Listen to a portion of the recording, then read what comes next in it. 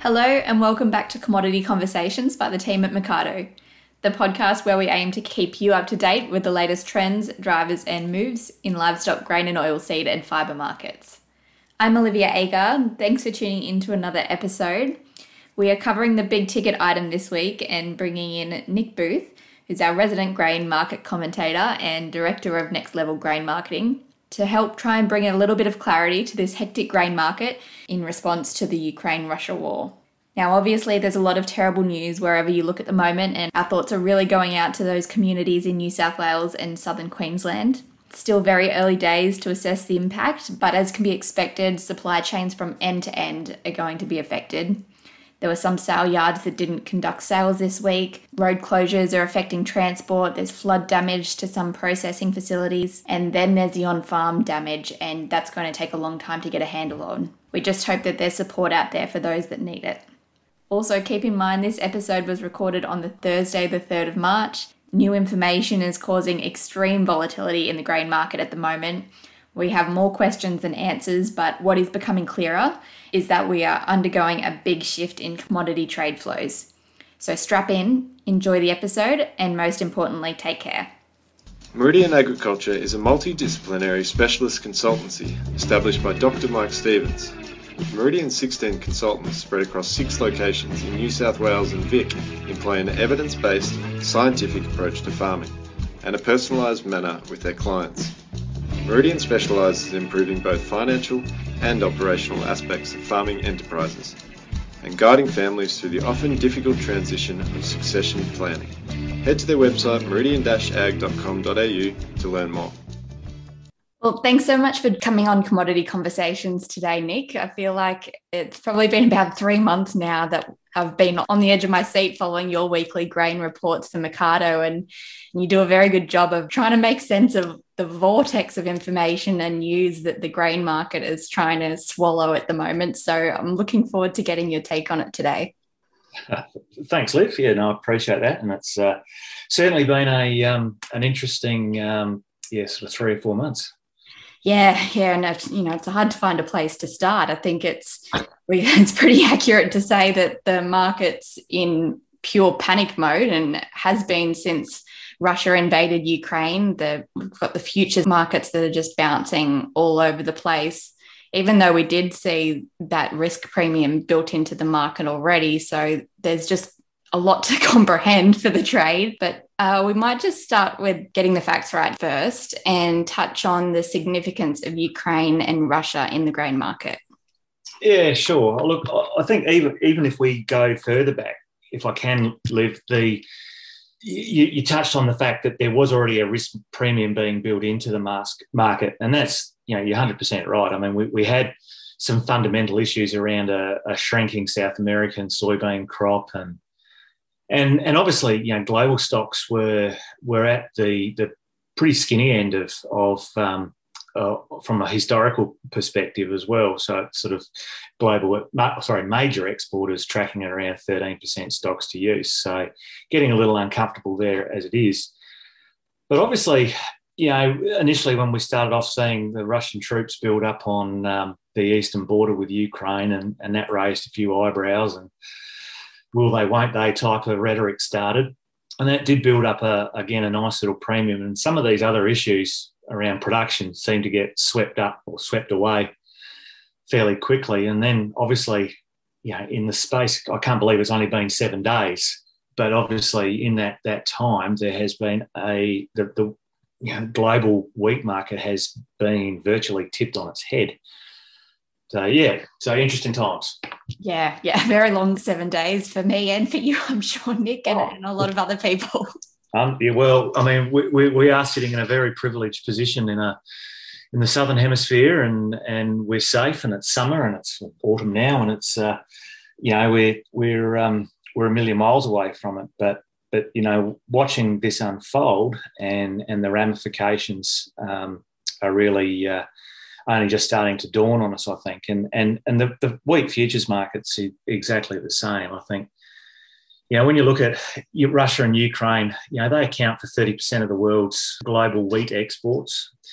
Now, certainly they've had a pretty active exporting program up to date, but as of last Thursday, the gates were drawn on that very sharply.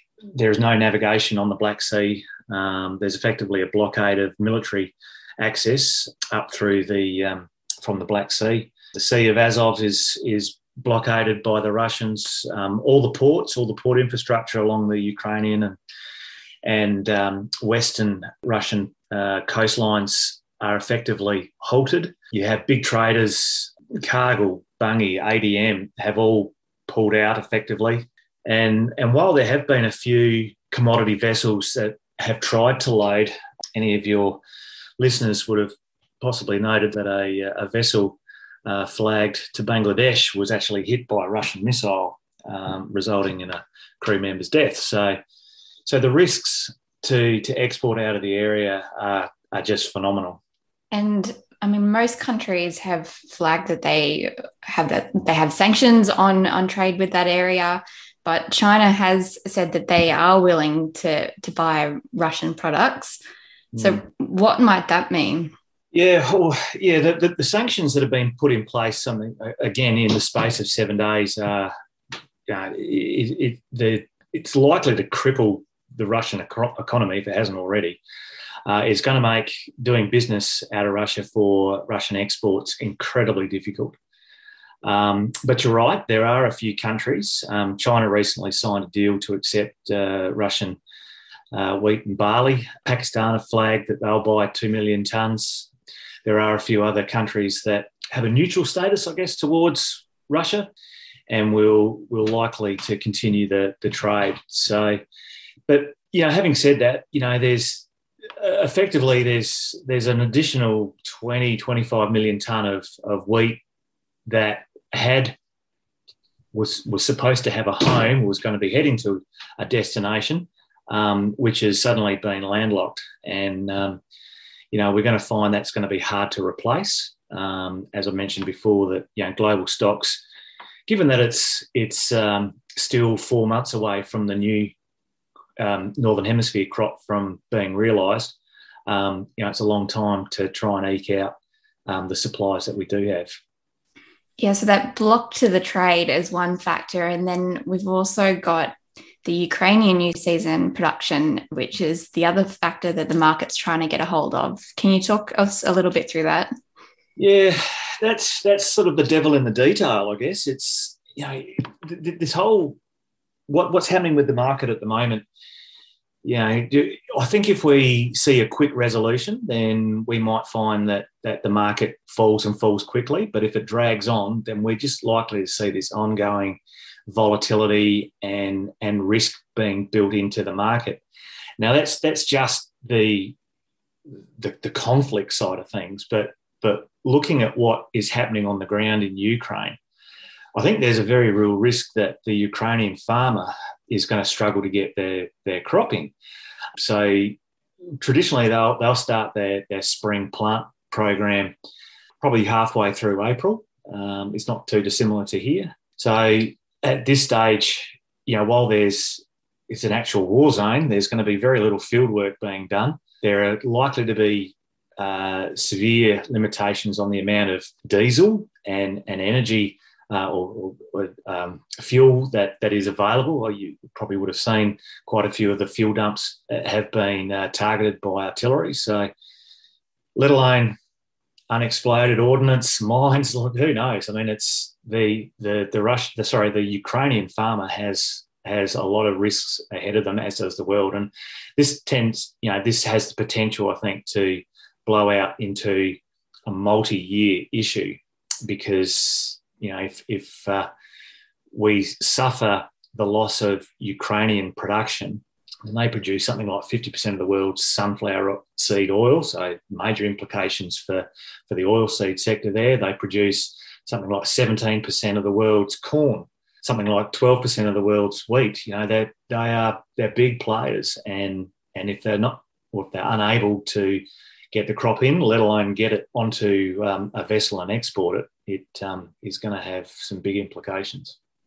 It's a scary thought. And just stepping aside from the market aspects for a moment, when it's 30% of wheat coming from that area. And like you said, they're a big contribution to sunflower and those other products as well.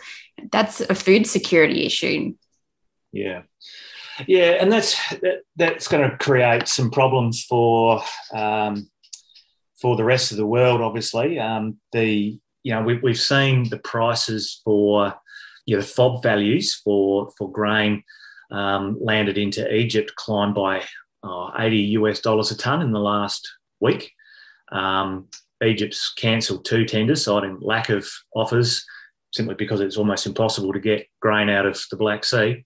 But also the cost. So your food insecure nations are going to become, pretty desperate. There is, I think it does mean that maybe the Australian export program, which traditionally tends to wind up or at least slow down from July onwards, may see an extended period of activity.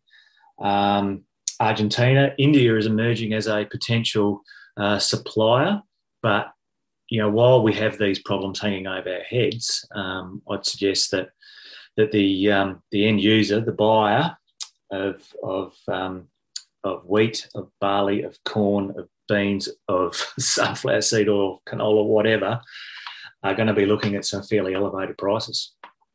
Yeah, and it's just going to be a wait and see to how long this drags out, what areas of the country are affected, to determine what sort of impact it's going to be. Yeah, exactly right. And unfortunately, there's a lot of unknowns, and I think that is really being reflected in the volatility that we're seeing in the market. Tell us a bit more about that volatility, Nick. What have we seen since the invasions happened on the futures market, and then maybe what's happening domestically, if anything at all? Oh, the futures market is.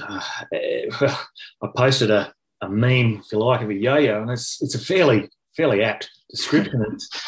It's up, it's limit up in trades, and followed by limit down. I mean, and last night too was interesting. If you watch the market, we have now expanded limits.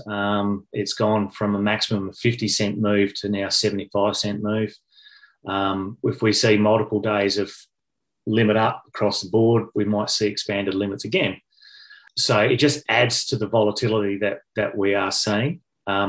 Last night, the near months, so the spot months, so now we're talking March or May, they were up, limit up. But December, so the futures month that we would most closely align ourselves to, being harvest time, was down 40 cents. Yeah, I was watching the market last night at midnight, nothing else to do, and that December was up as well, and it lost 50 cents in a heartbeat. So it's just a crazy, irrational market, and maybe the market's thinking that this conflict will be resolved sooner rather than later. Time will tell. Yeah, and what about locally, Nick? Has there been any reaction? Because we know that shipping stems are full. Yeah. So has there been anything? We're certainly seeing the cash market almost begrudgingly lift, but you touched on the key point, the ability to move this grain into the nearby market is almost impossible due to logistical issues at port. So certainly, if there's still grain and there is still conflict as we move into the second half of the year, we might find that those guys, as the shipping stem becomes less congested and more opportunities open up, we might find that we see some very attractive pricing going on. But, as I said at the start, that if we do get a resolution to this conflict, we might find that the prices pull back very, very quickly. So, while the cash market has lifted a little bit, mainly for wheat, and new season canola is actually looking very attractive at the moment as well.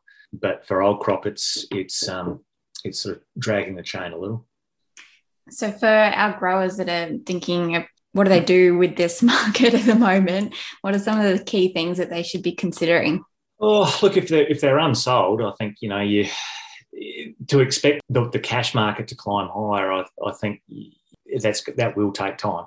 I think if you're looking at pricing grain for new crop, then I think you have to go in with a degree of caution. Certainly, the market could fall, and it could fall sharply, but we might also see a situation where, so long as Russia has boots on the ground in Ukraine, that the price continues to march higher. And the one thing that is a given is that the market is going to be volatile. Yeah, no doubt about that, Nick. And I think it'll be some time before anyone gets their head really wrapped around the situation and what it might mean over the long term. Yeah, look, it will. We're going to see a lot of conjecture and a lot of false starts, I suspect. We're going to need to see how quickly, assuming this conflict does end, hopefully sooner rather than later, then how does the crop go in? What is the supply of fertiliser going to be like? That's another issue we haven't even touched on. The cost of fertiliser. Russia accounts for 40% of global exports, 17% of exports of urea and MAP and things like that. It's just it's a behemoth in that respect. There are a lot of things to play out. The other thing is the loss of the Russian economy. How does that affect the Russian farmer? So, there are a lot of really big wheels in motion at the moment, and I don't think anyone really knows how they're going to play out. Yeah. Well, Nick, we'll be continuing to read your grain reports with interest, I think, for the foreseeable future, and really appreciate you giving us your time to talk us through it today. Yeah, no worries, Liv. Thank you very much. Thanks for listening to another episode of Commodity Conversations. If you're looking for more detailed information on commodity markets, you can head to the Mercado website and pick up a premium subscription, which will give you full access to all our archive of reports, as well as all the fresh analysis as it's delivered and access to our team of analysts. Thanks again, and until next week, take care.